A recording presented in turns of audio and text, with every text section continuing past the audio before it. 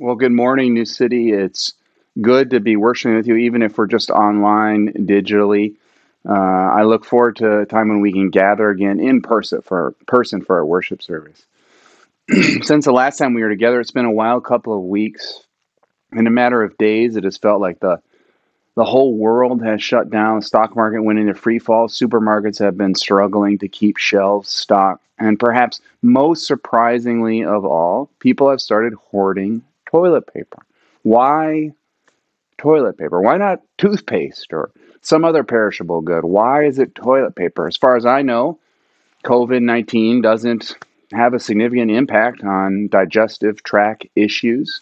It's not like if you get sick, you have to go to the bathroom 5 times a day. So why are people hoarding toilet paper?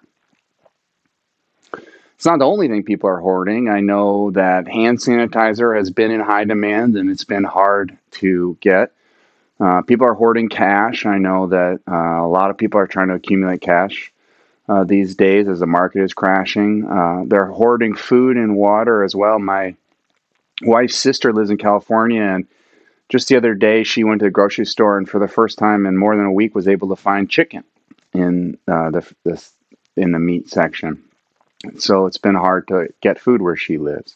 Why is this happening?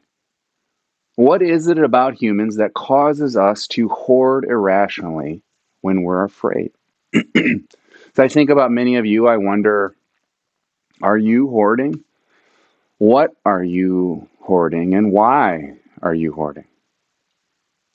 Our passage for today is about hoarding, and on the surface it can seem like just a simple condemnation of hoarding, but I think Jesus is trying to get at something a little bit deeper. And so, if as we're going through it, you feel a little uncomfortable or a little bit guilty, just stay with me for a little bit. Jesus is speaking to the thing that is going on deep within our soul that drives us to engage in this hoarding behavior. He's not out to condemn us. I think he has compassion for us when we want to hoard. Our scripture passage for today comes from Luke 12, verses 13 to 21. Someone in the crowd said to him, "Teacher, tell my brother to divide the inheritance with me." Jesus said, "Man, who appointed me judge or arbiter between you?" Then he said to them, "Watch out. Be on your guard against all kinds of greed. Life does not consist in an abundance of possessions." And then he told them this parable. The ground of a certain rich man yielded an abundant harvest. He thought to himself, "What shall I do? I have no place to store my crops." Then he said, "This is what I'll do. I'll tear down my barns and build bigger ones, and there I will store my surplus grain. And I'll say to myself, you have plenty of grain laid up for many years. Take life easy, eat, drink, and be merry." But God said to him, "You fool, this very night your life will be demanded from you. Then who will get what you have prepared for yourself? This is how it will be with whoever stores up things for themselves, but is not rich towards God." And if you're new here, we're in a Lenten series on the parables. These are just stories that Jesus told to help us understand and enter the kingdom of God. This is a He's trying to help us become deeper spiritual people. And by default, you and I overestimate our spiritual maturity. We think we understand more of what it means to go deeply into the kingdom of God than we actually do. And so he tells these tricky stories. And as we read through them, we're startled a little bit because they don't go the way that we expect. Kierkegaard said that Jesus' parables deceive us into truth, deceive us into a deeper understanding of how to enter and receive God's kingdom. And that's what this parable is doing today. Jesus wants us to pay attention to the things that we hoard and why we do it. And I think the trick that Jesus is using to get us to notice something about the kingdom is that he tells a story about a man doing something that seems so normal to most of us. He's simply saving money for his future. His crops yield a good harvest and he decides to save it. How is that wrong? And the first thing to note is that I don't necessarily think this parable or Jesus is against planning or saving. Whenever we read scripture, we want to make sure that we're reading it in the broader context of what the whole Bible says. And in other parts of the Bible, God commends the saver as wise or the planner as being a good steward of resources. Listen to some of the things that we read in Proverbs. Proverbs 21, verse 20 says this: "A wise man saves for the future, but a foolish man spends whatever he gets. Again, the idea that a wise person is someone who saves, doesn't just spend everything. Proverbs 13:11, dishonest money dwindles away, but whoever gathers money little by little makes it grow. Again, this idea of saving it and putting it to work. Proverbs 13:22, a good person leaves an inheritance for their children's children, but sinners' wealth is stored up for the righteous. So the Proverbs clearly commend to us that a wise person is someone who saves. And also, another story that comes to mind when I read this parable is Joseph, a patriarch of the faith. He found himself in the same situation with an abundant harvest, and he built bigger barns and saved for the future. Listen to the advice that he gave to Pharaoh in Genesis 41. Let Pharaoh appoint commissioners over the land to take a fifth of the harvest of Egypt during the 7 years of abundance. They should collect all the food of these good years that are coming and store up the grain under the authority of Pharaoh, to be kept in the cities for food. This food should be held in reserve for the country to be used during the 7 years of famine that will come upon Egypt, so that the country may not be ruined by the famine. When I consider the example of Proverbs, which commends the saver, and the example of Joseph, who used this good harvest to plan for the future, I believe that the Bible teaches us that wise people save and plan. We are stewards of God's resources and accountable for how we use the things that he has given to us, and planning and saving is a way that you and I live out our calling to be these wise stewards of what God has given us to use and called to do. So when I read this parable in the context of Scripture, the broader context of the whole Bible, I don't think Jesus is uniformly against saving.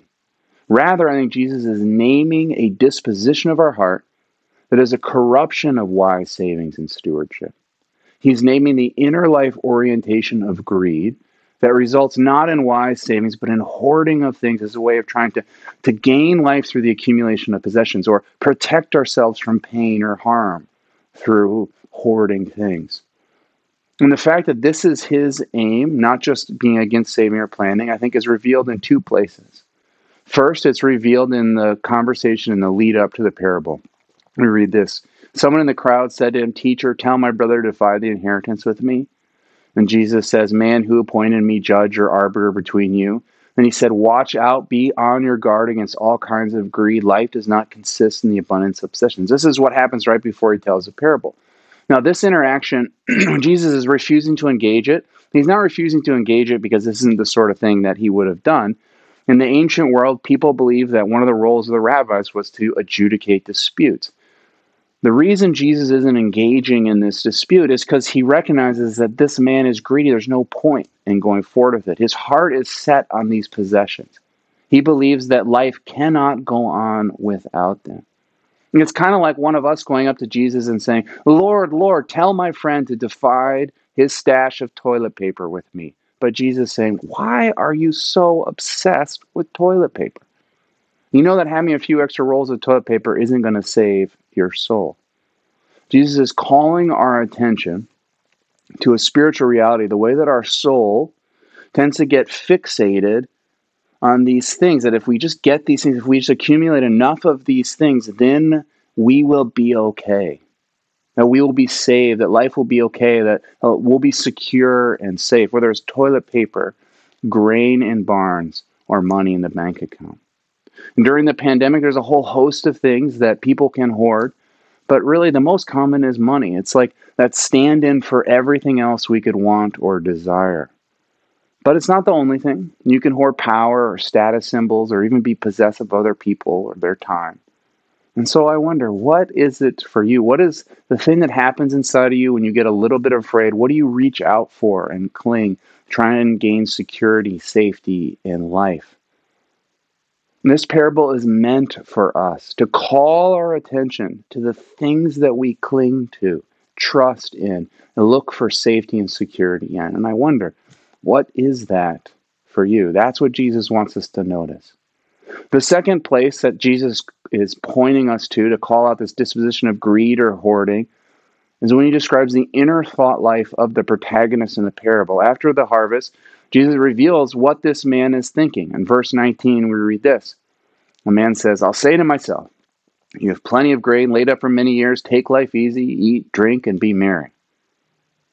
This makes explicit what Jesus said to the man who came asking him for help in dividing the inheritance. This man is believing the same thing as the man in our parable. He's believing that if he could only get this inheritance, that he would have the good life. He could eat, drink, and be merry. Same way the man in the parable thought the hardship and unhappiness of life would go away and be solved by this windfall. But Jesus is saying this cannot give you life. It can't keep you safe for even one night. That's what happens in the next verse, verse 20.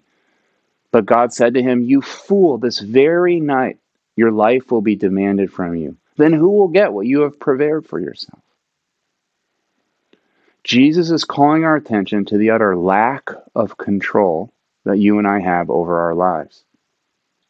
The truth that he is deceiving us into is the ridiculousness of our hoarding.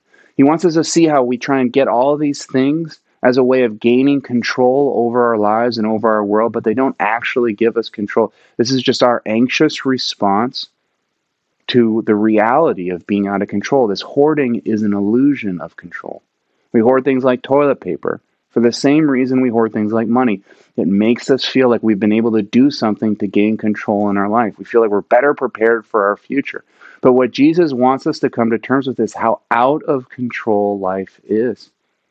He wants us to know that we can waste our lives trying to get things that we wrongly believe give us control, but in the process lose what really matters. How tragic if we give our whole life to the accumulation of money because we think it's going to give us control and keep us safe, only to die on the first day of retirement like this man in the parable. What a tragedy. And Jesus says this is foolish. He wants something more for us. He wants us to invest in the places where true life is to be found.